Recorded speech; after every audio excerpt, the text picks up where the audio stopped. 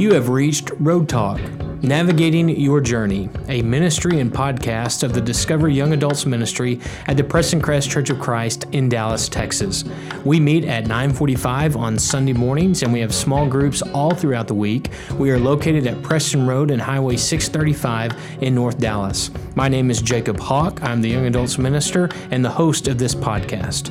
It doesn't matter if you are single, dating, if you want to be dating, if you're married, if you want to be married, or if you're divorced, or if you're trying to figure out at what stage of life you are passing through.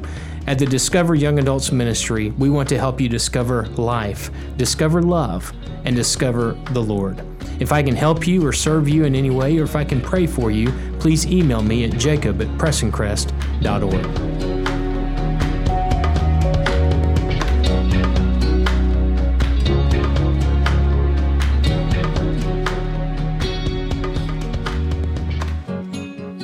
Well, I want to welcome you back to Road Talk, Navigating Your Journey. I hope you're having a great day, and I hope that you had a wonderful Christmas.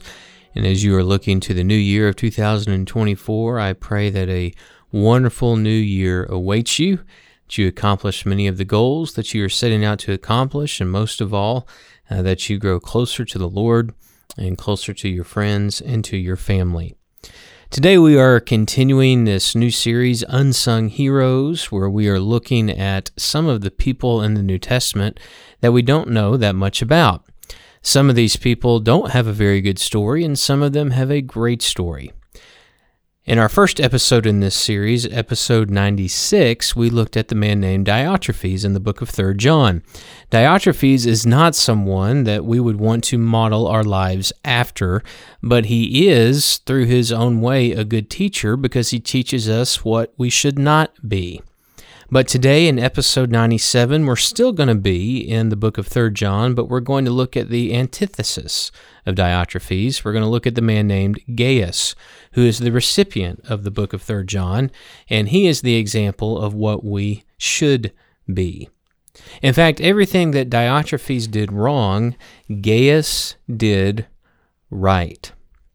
And so we're going to jump in right at the beginning of this book of 3 John as John addresses the book to the man named Gaius. And I begin reading in verse 1 in the book of 3 John. The elder to my dear friend Gaius, whom I love in the truth.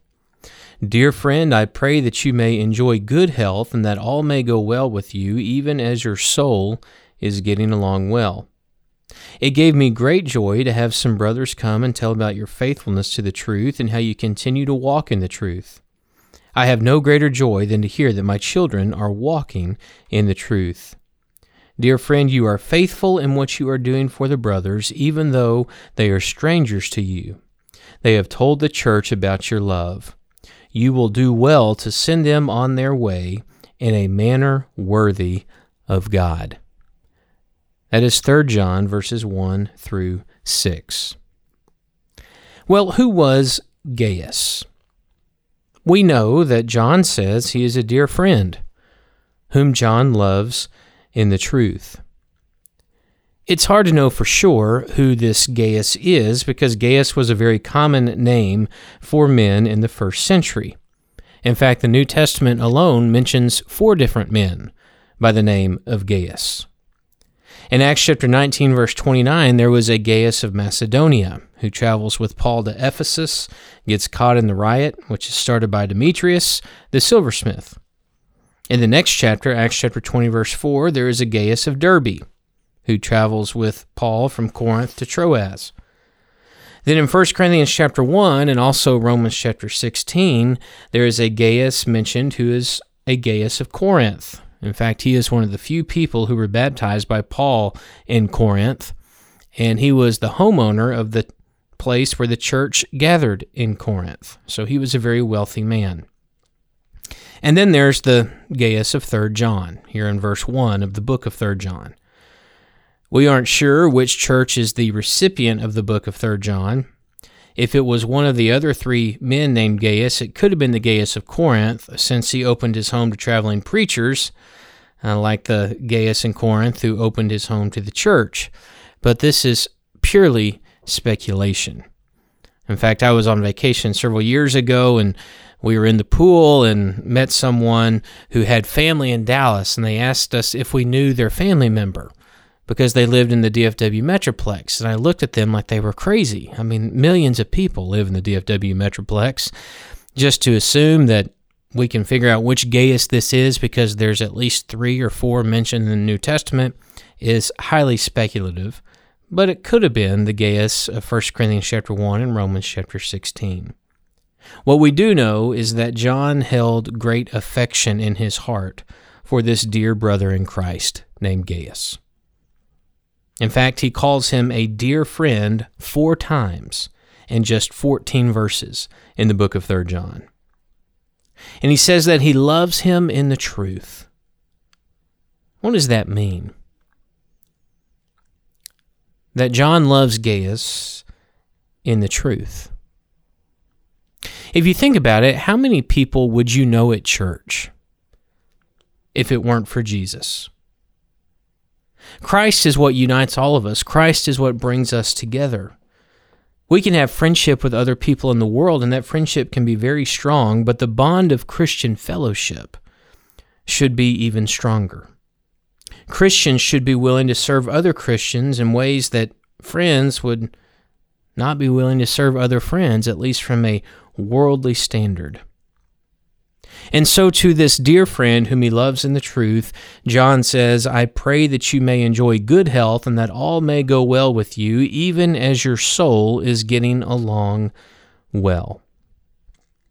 John wants Gaius to have a physically and financially prosperous life, but he puts a condition on it, even as your soul is getting along well. Why does John say that? Well, he wants Gaius's health and wealth to progress consistently with his faith. Because our health and our wealth really don't matter if our faith isn't strong. A healthy person can lose their soul if they don't have a strong faith, and an unhealthy person physically can be secure in their soul if they put all of their trust in God. And the same is true for money. And so John tells Gaius, I want you to do well physically, I want you to do well financially, but most of all, I want you to do well spiritually. And when we think about John's evaluation of Gaius, he mentions 2 big things that Gaius was doing. He says, you are faithful to the truth.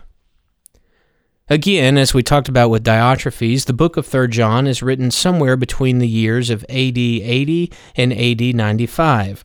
And in that time, the church is being infiltrated by Gnosticism, specifically a false teaching, which was very prevalent in the first century, that there was no way that Jesus was the Son of God, because there is no way that a good God made of spirit would become evil by taking on flesh.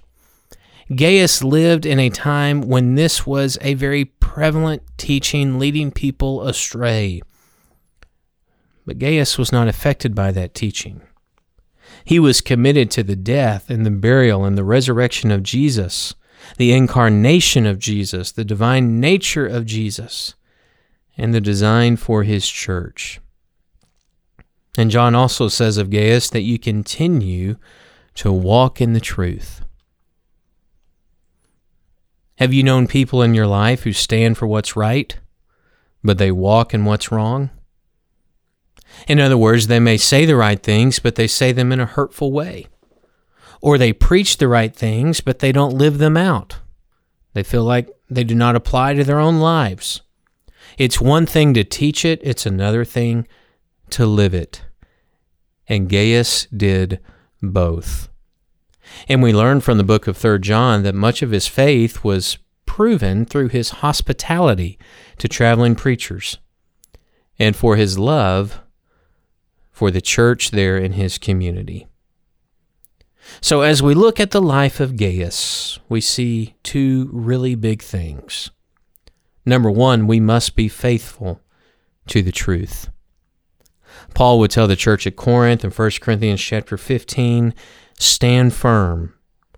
Let nothing move you. Be steadfast, And Jesus would say in his prayer in the Garden of Gethsemane, John 17:17, that the Word of God is truth. We must be faithful to the truth.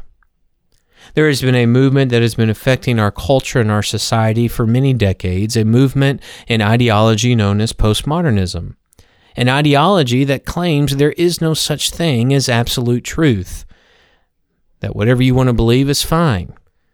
What is true for someone else may not be true for you. What is true for you may not be true for someone else. So everyone find their own truth, find their own path, and get along and go along. But that is not the message of Scripture. That is not the message of the gospel.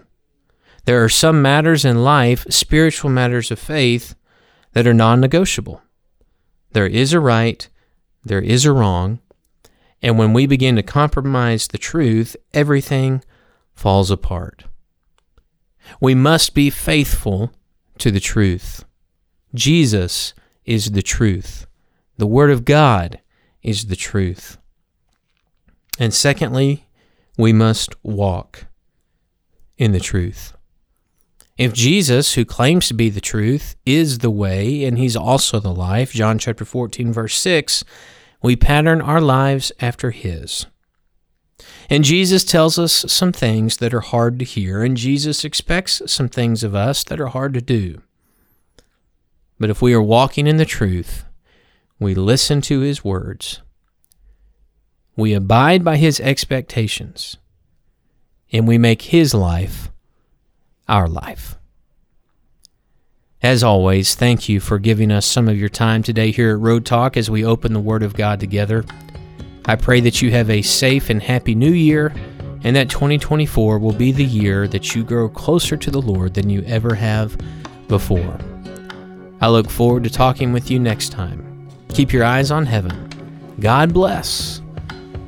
And I will see you in 2024. Take care.